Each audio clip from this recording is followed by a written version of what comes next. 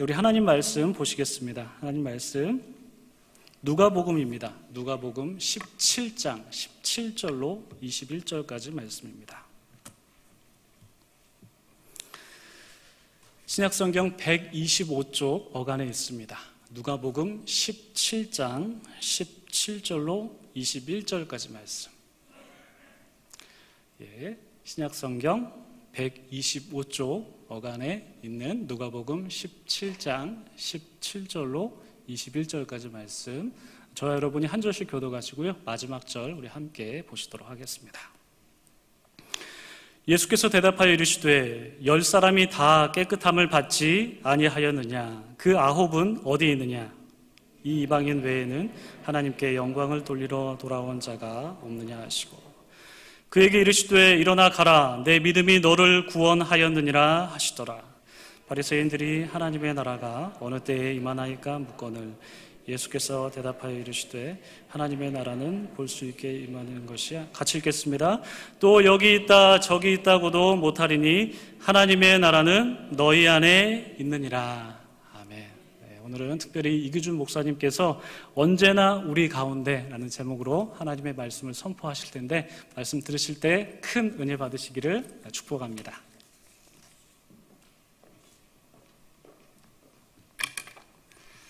할렐루야. 네, 오늘 우리 귀한 성도님들과 함께 현장에서 또 온라인으로 말씀으로 은혜 나누게 됨을 너무나 감사드립니다. 지난 한 2년 동안, 그러니까 이제 1년 반이 됐죠. 2년 동안 성경을 일독하는 그런 일정을 가지고 묵상글을 하루하루 써나가고 있는 중인데요. 지금 이제 누가복음을 오늘부로 마치게 되었습니다. 그래서 최근에 이렇게 복음서를 보면서 정말 내가 알고 믿던 복음이 맞았나? 이런 생각이 들 정도로 너무나 새롭게 복음의 메시지가 다가오는데 부담도 되고 이대로 말씀을 전해도 될까 하는 생각이 들 정도였습니다. 제가 어렸을 때 고향교회 잡고하신 목사님 별명이 도끼 목사였어요. 그닥 좋은 별명은 아닌 것 같죠? 왜냐하면 말씀에 있는 그대로 가감없이 전하는데 그게 너무 세서 사람들이 소위 쳐서 이야기하는 것 같아가지고 별명을 도끼 목사라고 그렇게 이제 지어드렸던 적이 있습니다. 오늘도 제가 말씀을 그대로 전해야 하는데 여러분 믿음으로 받으시길 축원합니다. 오늘 그 하나님의 세계, 아마 처음 부르신 분들도 계실 텐데 최근에 이 찬송을 알게 되어서 이 하나님이 지으신 세계가 얼마나 아름다운지, 여러분은 얼마나 그걸 맛보고 살아가시는지 좀 궁금합니다. 왜냐하면 최근에 이 복음서를 읽으면서 복이 무엇인가, 특히 팔복이나 이런 것들을 보면서 그런 것을 다시 생각해 보니까 한 가지 깨닫게 된 게 무엇이냐면, 하나님이 지으신 세상은 너무너무 아름다운데 우리가 얼마나 이 세상을 망가뜨려 놓았는지, 우리가 아름다운 것을 보고도 아름답다고 이야기를 못할 정도가 됐더라는 거예요. 가만히 보니까. 왜? 말씀을 읽어보는데 이게 복이 맞아? 이게 복이야? 왜 이런 질문이 들지? 다른 말로 하면 그만큼 우리 마음과 생각이 일그러져 있다는 거예요. 하나님이 원래 지어주신 대로 그 아름다운 것을, 선한 것을 선하게 보고 맛보고 살아가지 못하고 그 정반대의 것을 그런 줄 알고 살아가는 우리 인생들이 아닌가.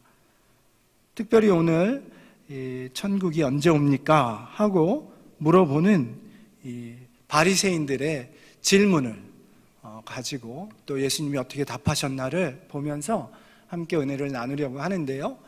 이렇게 두 번의 질문이 있어요. 오늘 읽은 본문은 사실 두 개의 본문의 한 가운데 토막만 읽었어요. 첫 번째는 11절부터 시작이 되고 두 번째는 이제 마지막 절까지 가는데, 두 번의 질문이 이렇게 등장합니다. 오늘 우리가 읽었던 20절의 질문이 있고 또 37절의 질문이 있죠.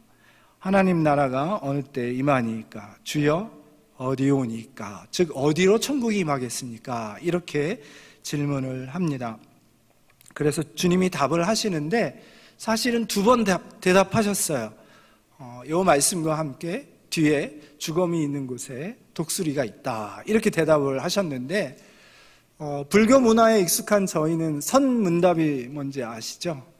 그냥 뜬금없이 질문하고 뜬금없이 대답을 딱 하는데 깊도다, 이렇게 감탄할 수 있는 그런 이제 문답을 선문답이라고 하죠. 실제로 바리새인들이 또 본문을 이제 오늘의 본문은 특별히 이 9장 말미부터 19장 중반까지 누가복음의 이 갈릴리 사역에서부터 시작해서 이제 거기를 떠나서 십자가를 지시러 예루살렘으로 가시는 그 여정 가운데 여전히 기사와 이적을 행하시고 귀신을 쫓으시고 병을 고치시는데, 그 노중에, 길을 가는 중에 여러 비유의 말씀을 주시면서 가르치셨던 내용들 중에 한 본문입니다. 그래서 많은 사람들이 따라 나섰어요. 그 중에는 바리새인과 서기관들도 있었죠. 오늘은 특별히 이 바리새인들이 이렇게 주님한테 하나님 나라가 어느 때에 임합니까? 이렇게 질문을 했는데 주님이 이렇게 답을 하셨죠. 우리 한번 같이 읽어볼까요? 시작. 하나님의 나라는 너희 안에 있느니라. 그랬더니 또 어떻게 물었죠? 주여 어디 오니까? 이게 좀 선문답 같아 보이는 게 어느 때에 임합니까? 이렇게 물어봤거든요. 때는 시간이잖아요. 근데 주님의 대답은 뭐였죠? 너희 안에 있다. 장소로 대답을 하시더란 말이죠. 이게 뭡니? 정말 이게 무슨 말씀이에요? 그랬더니 또 주여 어디 오니까? 이렇게 물어봤더니 또 뜬금없이 주님은 주검이 있는 곳에 독수리가 있다, 이렇게 말씀을 하신다는 거죠. 다른 말로 하면 이미 너희가 보았는데 왜 또 묻느냐, 여기 있다고 했는데, 그런 말씀입니다. 그래서 오늘 이 본문의 말씀을 잘 이해하기 위해서 가까이 있는 어떤 사건이 있는데 이런 말씀을 하셨나, 바로 앞선 본문에서 있었던 일을 보면 힌트가 주어집니다. 주님께서 이제 예루살렘으로 가시던 도중에 아마도 사마리아와 접경지대를 지나셨던 것 같아요. 그 갈릴리 지역과 사마리아에. 그때에 한 10사람의 나병 환자가 와서 크게 소리 지르면서 다윗의 자손 예수 우리를 불쌍히 여기소서 해서 주님이 불쌍히 여기셔서 그 사람들을 고쳐주셨어요. 그런데 그 10사람 중에 한 사람만 다시 돌아와서 주님께 감사한 거죠. 하필 이 사람이 어디 사람이었을까요? 사마리아 사람이었어요. 사마리아 사람이어서 주님이 이 이방인 혹은 외국인 밖에는 하나님 앞에 돌아와서 영광을 돌리는 자가 없느냐, 이렇게 물으셨던 거예요. 그래서 이 사마리아 사람, 병 나은 나병 환자에게 주님께서 일어나 가라, 내 믿음이 너를 구원하였느니라. 오늘 주제하고 좀 연결해서 생각해 보면 우리가 구원받으면 어디 가죠? 소위 천국에 간다 그래요. 영원히 천국에서 주님과 함께 살 것이기 때문에 주님은 이 돌아온 사마리아 출신 나병 환자, 고침받은 사람에게 천국을 선포하신 거예요. 네가 이제 천국 백성이 됐구나, 너에게도 천국이 임했구나, 이렇게 말씀을 하신 거죠. 이런 힌트를 얻고 나서 가만히 생각을 해보니까 이 말씀이 중요한 거예요. 누가복음 11장 20절에 보면 소위 바알세불 논쟁, 바알세불은 귀신의 대왕이라는 뜻이죠. 그래서 사탄을 이야기하는데, 예수님이 병을 고치실 때마다, 귀신을 내쫓으실 때마다 다 믿고 따르는 사람들이 있었는가 하면 반신반의하는 사람도 있었고, 아주 노골적으로 이 인간이 귀신의 힘을 힘입어서 지금 귀신을 쫓아내는 것이다, 이렇게까지 대놓고 반박을 했던 사람들이 있습니다. 누가복음에서는 어떤 사람들이라고 되어 있지만 마태복음을 보면 바리새인들이 그랬어요. 그렇게 예수님을 비방했을 때 주님이 하신 말씀이에요. 거기 뭐라고 대답을 하셨느냐면, 어찌 귀신이 서로 분쟁하면 귀신의 나라가 서겠느냐. 그러나 내가 만일 하나님의 손을 힘입어, 원문엔 손가락을 힘입어, 하나님 손가락 살짝만 튕기셔도 엄청난 능력이 나오죠. 그런 의미입니다. 하나님의 손을 힘입어서 귀신을 쫓아낸다면 하나님의 나라가 이미 너희 위에 임하였느니라, 이렇게 답하신 거예요.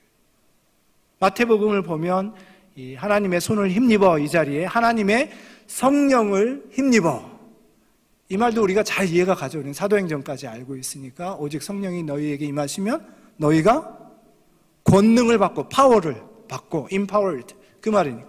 그래서 그렇구나, 하나님의 성령이 임하시면, 하나님의 능력이 역사하시면 바로 그 자리가 하나님 나라가 임하는 게 되는구나 하는 것을 저희는 이렇게 알 수 있습니다. 그래서 어느 때에 임합니까? 이렇게 물어봤는데 하나님 나라는 너희 안에 있다. 시간으로 물어봤는데 장소로 이렇게 대답하신 이유가 뭘까? 바로 이 나병 환자를 고치는 그 상황에서 나병 환자가 다시 돌아와가지고 큰 소리로 찬송하면서 하나님 앞에 영광을 돌리며 다시 예수님 앞에 무릎 꿇고 감사를 표시할 때 벌써 하나님 나라가 임해 있는 걸 다 본 거예요. 그래서 주님이 하나님 나라가 여기 있다라고 말씀하신 거예요. 근데 재밌는 것은 사실 본문을 잘 보면 예수님이 때로 대답을 하셨어요.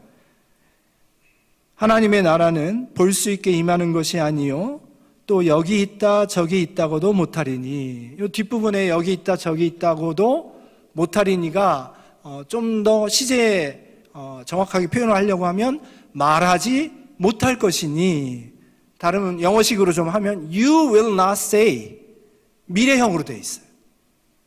그러니까 그 나라가 온전히 임하는 그날이 있을 텐데, 물론 그날이 오기는 올 텐데 그게 눈에 보이게 또 여기 있다 저기 있다 하게 올 수 있는, 그렇게 말할 수 있는 것이 아니다, 이렇게 말씀을 하시므로, 그래 장차 오기는 온전히 임할 때는 있겠지만 이미 너희 가운데 있다, 이렇게 말씀을 해주신 것입니다.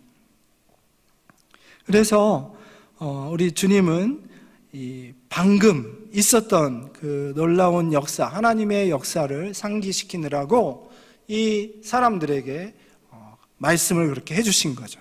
근데 여러분 한번 가만히 생각을 해보세요. 왜 바리새인은 뜬금없이 이런 놀라운 천국의 선포 현장에서 하나님 나라가 어느 때에 임하느냐고 물어봤을까? 좀 이상하지 않습니까? 정말 이상하잖아요. 주님은 지금 금방 천국을 선포하셨는데 이 바리새인들은 천국이 언제 오냐고 물어보는 거예요. 결론부터 말씀드리면 자기네가 원하는 천국이 언제 오냐고 물어본 거예요. 왜? 하필이면 이 이방인, 그것도 아주 죽도록 미워하는 사마리아 사람에게 천국이 임했다고 선포하시니까 자기네가 생각하는 천국은 그런 사람들이 없거든요. 주님이 그래 너희가 나와 함께 천국에 있다 이렇게 말씀하셨으면 이런 질문 안 했을 텐데, 주님이 해필이면 그 사마리아 사람을 앞에 놓고 천국에 임했다고 하니까 어깃장을 놓는 거죠. 대놓고 예수님한테 대드는 거죠. 이런 힌트를 확인할 수 있는 게 바로 세례 요한도 같은 질문을 했던 것을 보면 알 수 있습니다. 오실 그이가 당신이 오니까 우리가 다른 일을 기다리오리까. 우리 한번 같이 읽어보겠습니다. 굵은 글씨 시작. 맹인이 보며 못 걷는 사람이 걸으며 나병 환자가 깨끗함을 받으며 귀먹은 사람이 들으며 죽은 자가 살아나며 가난한 자에게 복음이 전파된다 하라. 여러분 세례 요한도 똑같은 질문을 했었어요. 왜냐하면 이분이 분명히 하나님 나라를 임하게 하실 메시아로 생각하고 세례를 베풀어 드렸잖아요. 그리고 여기저기서 기적을 행하고 다니시는데 자기가 생각했던 하나님 나라가 아직 오지 않은 거예요. 그래서 세례 요한은 제자들을 보내서 주님한테 물어봤던 거죠. 그럼 당시 유대인들은 어떤 천국을 생각하고 있었을까요? 메시아가 하나님의 기름 부음을 받은 택함받은 구원자가 이 땅에 오셔서 이스라엘을 구원하고 이스라엘의 대적은 심판하시고 그리고 이스라엘에게 정말 상상할 수 없는 놀라운 복을 내려주시는 그런 하나님 나라가 올 것을 기대하고 있었고, 이것은 헬라 시대와 또 로마로 이어지는, 물론 포로기 이전 이후부터 아수르와 바벨론 계속 이어지는 그 제국들의 압제 속에서 시달렸던 이스라엘 백성에게는 정말 고대하던 하나님 나라였고, 이 날이 속히 오기를 기도하고 있었고, 예수님을 보고 이분이신가 봐, 다 이렇게 생각을 많이 했던 거죠. 근데 세례 요한이 원했던 하나님 나라는 급이 다릅니다. 이 가로가 추가됐죠. 세례 요한처럼 소위 속세를 떠나서 공동체 생활을 하면서 몸과 마음을 삼가고 기도에 힘쓰면서 말씀을 연구하고 하면서 하나님 나라가 오기를 바랬던 이 에센 공동체 같은 사람들은 이스라엘이 다 이스라엘이 아닌 거예요. 그래서 정말 자기네들처럼 그렇게 신실하게 경건하게 하나님 나라를 구하고 기다리는 사람들, 그 사람들만 참 이스라엘이고 그 참 이스라엘만 하나님이 이 메시아가 오셔서 구원하시고, 거짓 이스라엘과 저것들과 그 다음에 이스라엘의 대적은 당연하죠. 심판하시고 참 이스라엘에게 큰 복을 주실 거라는 그런 하나님 나라를 기대하고 있었던 거죠. 그런데 예수님이 주로 누구하고 노세요? 죄인과 세리와 이방인들하고 자꾸 노시는 거예요. 어라? 이게 아닌데 주님, 우리가 바라는 그 천국은 언제 옵니까? 이렇게 물어봤다. 다른 말로 하면 우리 주님이 우리 가운데 이루어주시는 천국이 아니라 여전히 자기들의 고집과 생각과 방식과 또 자기들의 의를 내세우는, 그것이 인정받는 그런 천국을 기대하고 예수님이 그 말을 들어주기를, 그 편 들어주기를 원했던 거죠.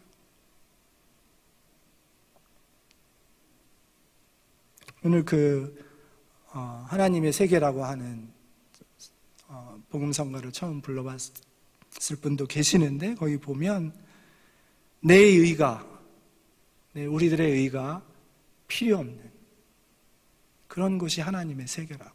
하나님의 나라는 예수님의 의를 힘입어서 우리가 가게 되는, 우리가 누리게 되는 곳이니까.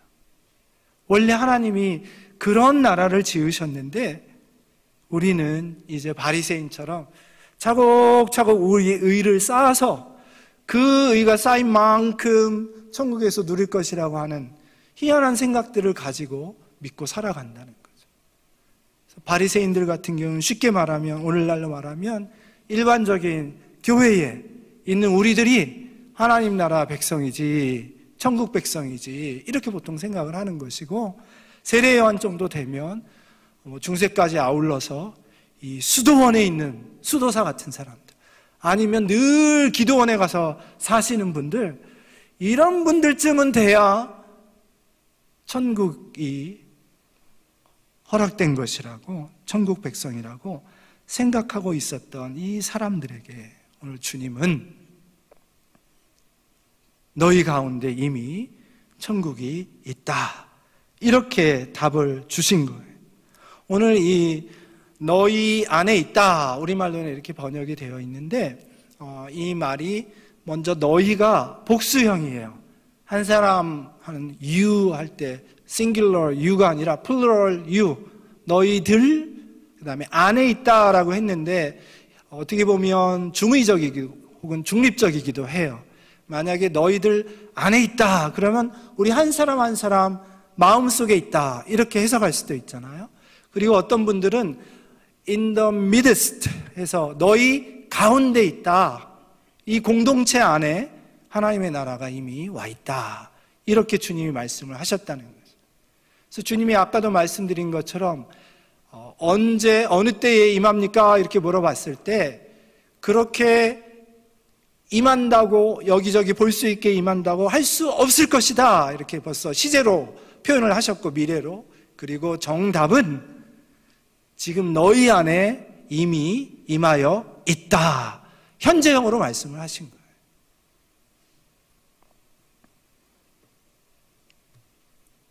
많은 학자들이 이 안에 있다 하는 것을 지금 말씀드린 것처럼 우리 인사이드에 있는 걸로 우리 내면에 있는 걸로 그렇게 해석을 해야 되냐 아니면 이 공동체 가운데 있는 것으로 말씀하신 걸로 이해를 해야 되느냐 논의가 많은데요. 제가 볼 때는 아주 중요한 사실을 빼먹고 있어요. 뭐냐면 왜 너희 가운데 하나님 나라가 있느냐고 말씀하신 이 커다란 맥락, 다시 말해서 갈릴리에서 지금 예루살렘으로 가시는 도중에 주님이 계속해서 도전하신 이 말씀을 그 맥락을 놓치고 있다는 거예요. 다시 말해서 갈릴리에서 예루살렘으로 가시는 그 주님을 따라서 함께하는 그 사람들 가운데 이미 천국이 임해 있다는 거예요.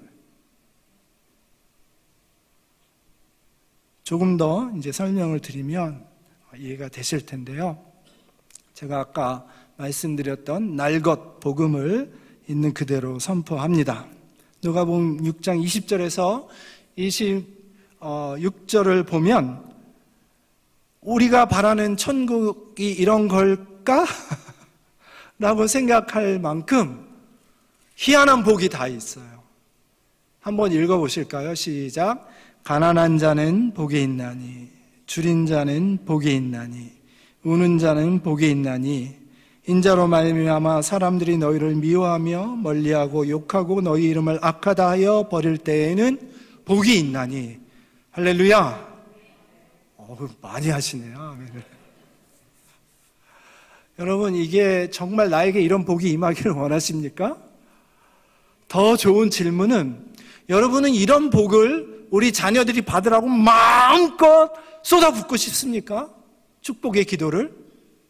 아니면 하나님 우리 자녀는 빗사이로 막가 하나님이 아무리 이런 복을 쏟아부어 주셔도 잘만 깊이 가게 해주세요 이렇게 기도하고 싶으십니까? 제가 한술 더 떠보겠습니다. 점이 가경입니다.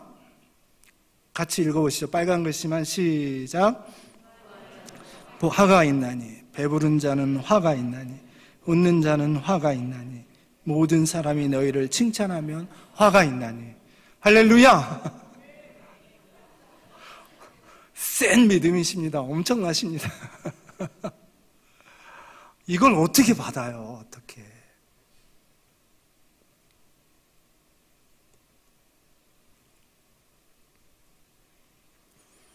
저도 많이 고민을 했습니다. 이게 정말 맞나? 이걸 복음이라고 우리가 전도하고 선포하고 선교해야 하는가? 깨달음을 주셨는데 이걸 거꾸로 읽어보니까 순서를 바꿔서 뒤에 걸 먼저 읽고 앞에 걸 읽어보니까 이해가 되더라고요.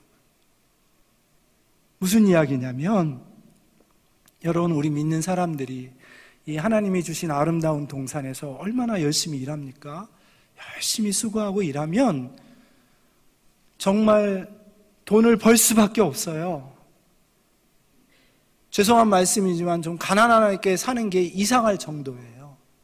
여러분 우리가 살면서 뭐 맛있는 걸 먹을까 걱정을 하지 무엇을 먹을까 걱정하는 사람은 혹시 모르겠어요. 계신지는 모르겠지만 거의 없을 거라고 생각합니다. 여러분 부한 자는 배부른 자는 화가 있나니 우리는 애시당초 글렀어요.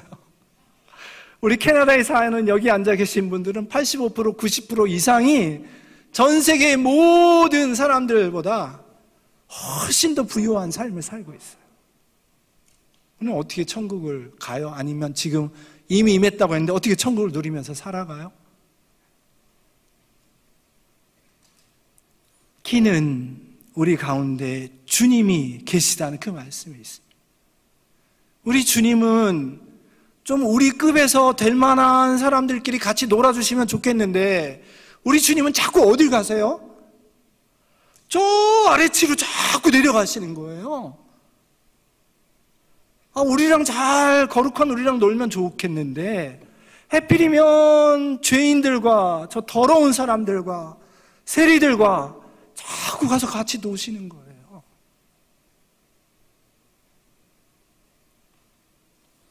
말씀드린 것처럼 열심히 일하고 잘 살려고 하는 저희에게 여러분 말씀대로 살아보세요. 저 사람 법 없이도 살 사람이야. 여러분 믿는 사람은요, 이게 기본이에요. 기본. 이게 정말 기본입니다. 그 이상을 살아야 돼요. 그러니 제대로 믿고 잘 믿으려고 하는 사람들은 얼마나 칭찬받는 사람들이겠습니까? 그런데 그런 사람들이 왜 그렇지 않은 사람들과 자꾸 어울리려고 하느냐는 거예요. 바리새인의 질문과 세례 요한의 질문이 같습니다. 그럼 오늘 우리의 질문도 같습니까? 과연 우리도 바리새인이나 세례 요한처럼 주님 우리 천국에 와서 좀 놀아주세요 이렇게 하고 있지는 않느냐? 오늘 바로 이게 시금석이 되는 질문입니다. 우리가 마음껏 이 말씀을 깨닫고 우리 자녀들을 축복할 수 있을 때 주님 우리 가운데 계시는 줄 믿습니다.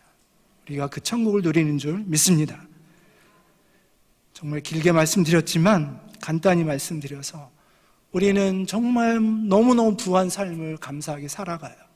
그런데 우리 주님이 사랑하고 찾으시고 아끼시는 가난한 사람들이 마음에 걸려서 나도 모르게 그분들한테 마음이 가는 거예요. 오늘 멀쩡하게 잘 사는 우리 자녀들이 뭐가 아까워서 아쉬워서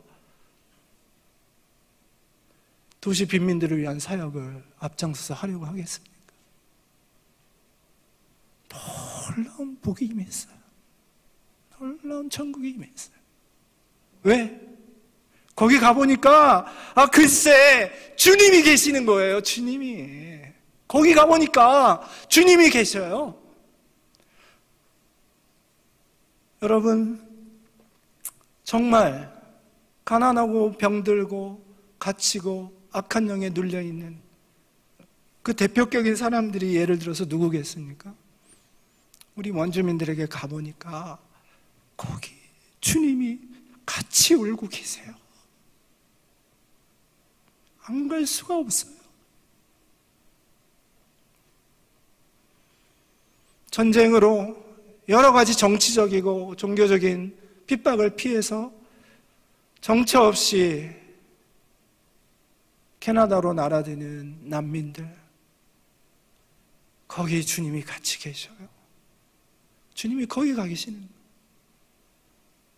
우리 가까이에 있는 아직 주님을 모르는 다른 민족들, 또 저 해외에 멀리 있는 모든 열방들, 주님은 오늘도 거기 가 계세요. 거기.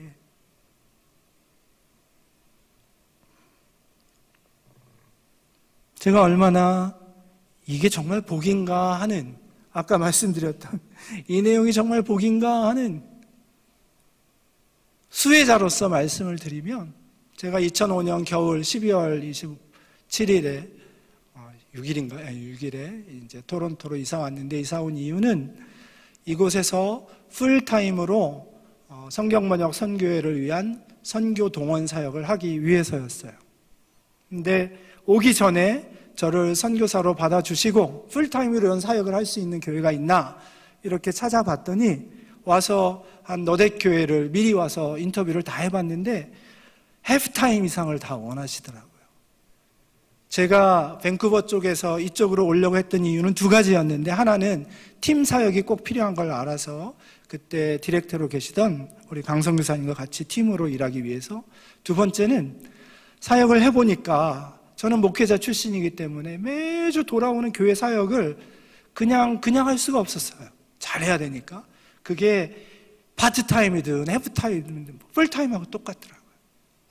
이거는 선교의 사역은 제가 만들어서 일부러 시간을 내서 해야 되는 건데 교회 사역하면서 같이 할 수 있는 게 아니구나. 그래서 이 풀타임으로 사역을 하려고 토론토로 오기로 작정을 했는데, 다 교회마다 해프타임 이상을 원하시더라고요. 그러면서 하면 되지 않느냐. 저는 이미 안 되는 걸 알았기 때문에, 하나님 풀타임으로 이 동원 사역을 하면서 성경 말씀을 늘 읽고 연구하니까 성경 공부 일주일에 한 번 정도 나눌 수 있는 그런 교회를 주세요. 기도했는데 우리 토론토 할인 장로교회가 2주 만에, 제가 아무 보장도 없는데 이미 오기로 결심하고 기도했으니까 그냥 달달 털어서 딱 이사 오고 나니까 딱 한 달치 생활비가 통장에 남아있는데, 들어온 지 2주도 안 돼서 첫 주에 선을 보는 설교를 하고 둘째 주에 토론토 한인장로교회에서 저를 동원 선교사, 풀타임 선교사로 파송해 주셔서 지금 16년이 지난 지금까지 두 자녀가 믿음으로 잘 성장해서 믿음으로 살려고 애쓰고 있습니다. 또 중간에 한두 번 재정적인 어려움이 있었는데 우리 교회 어떤 분은 당신의 것을 아낌없이 주셔서 그 어려운 위기를 벗어날 수 있었고, 최근에도 또 말씀을 나눠보니까 그닥 부유하지 않으시지만 풍성한데도 그래도 또 저같이 어려운 사역자들을 돕는 일에 또 베푸시면서 그분들 안에 하나님의 놀라운 천국이 임하도록 하는 귀한 삶을 살고 계시더라고요. 얼마나 감사합니다.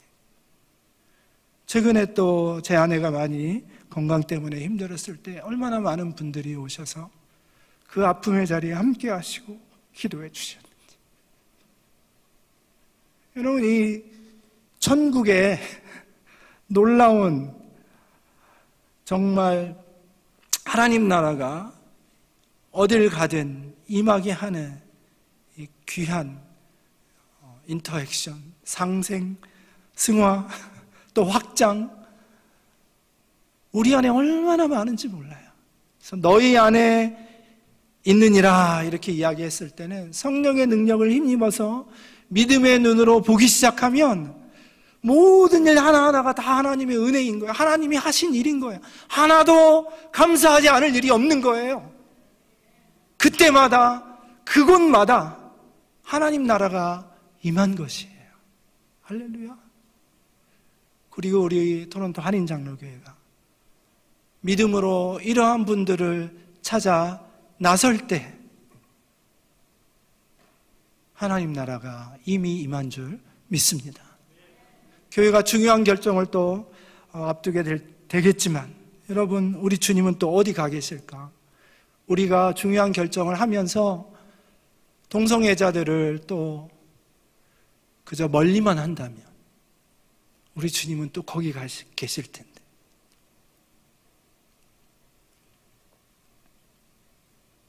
오늘 성가대의 귀한 찬양, 우리는 움직이는 교회, 우리가 기도하고 땅을 밟고 찬송하는 곳마다 하나님 그 열방의 곳곳마다 하나님 나라가 임하게 해주세요. 왜? 이미 거기 주님이 가 계시고 우리가 믿음으로 순종해서 따라 나갈 때마다 우리 주님이 거기 계시니까 그곳마다 다 천국이 임하는 것이죠. 그래서 여러분, 우리 오늘 바리새인들의 이 질문, 주님 어느 때에 천국이 임하겠습니까? 어디입니까? 하는 질문은 이렇게 바꿔야 될 거예요. 주님, 오늘은 또 어디에 가서 누구랑 노실래요? 저도 따라갈게요. 이런 귀한 고백을 하시는, 왜 우리 주님은 부유한 자로서 고린도후서 8장 9절에 말씀하시기를 그가 부유한 자로 가난하게 되심은 우리를 부유케 하려 하심이라. 온 우주 만물 모든 것이 다 주님의 것인데 왜 그걸 다 내려놓고 이 땅에 오셨어요? 우리를 부유케 하시려. 그래서 오늘 우리는 그 찬양 가사처럼, 주님 실패하고 넘어지겠지만 그래도 또 오늘 주님을 따라 나서겠습니다, 이렇게 고백하시고 순종하시며 가는 곳마다 천국을 임하게 하시는 우리 귀한 성도님들 삶이 되시기를 간절히 축원합니다. 기도하겠습니다. 주님, 감사합니다. 이 몸된 교회를 통해서 천국을 맛보게 하시니 감사합니다. 기왕에 우리 가운데 임하게 하신 천국, 더 풍성하고 더 왕성하게 우리 성령께서 마음껏 이루어 가시는 그 놀라운 능력을 펼치시는 귀한 교회가 되게 하여 주옵소서.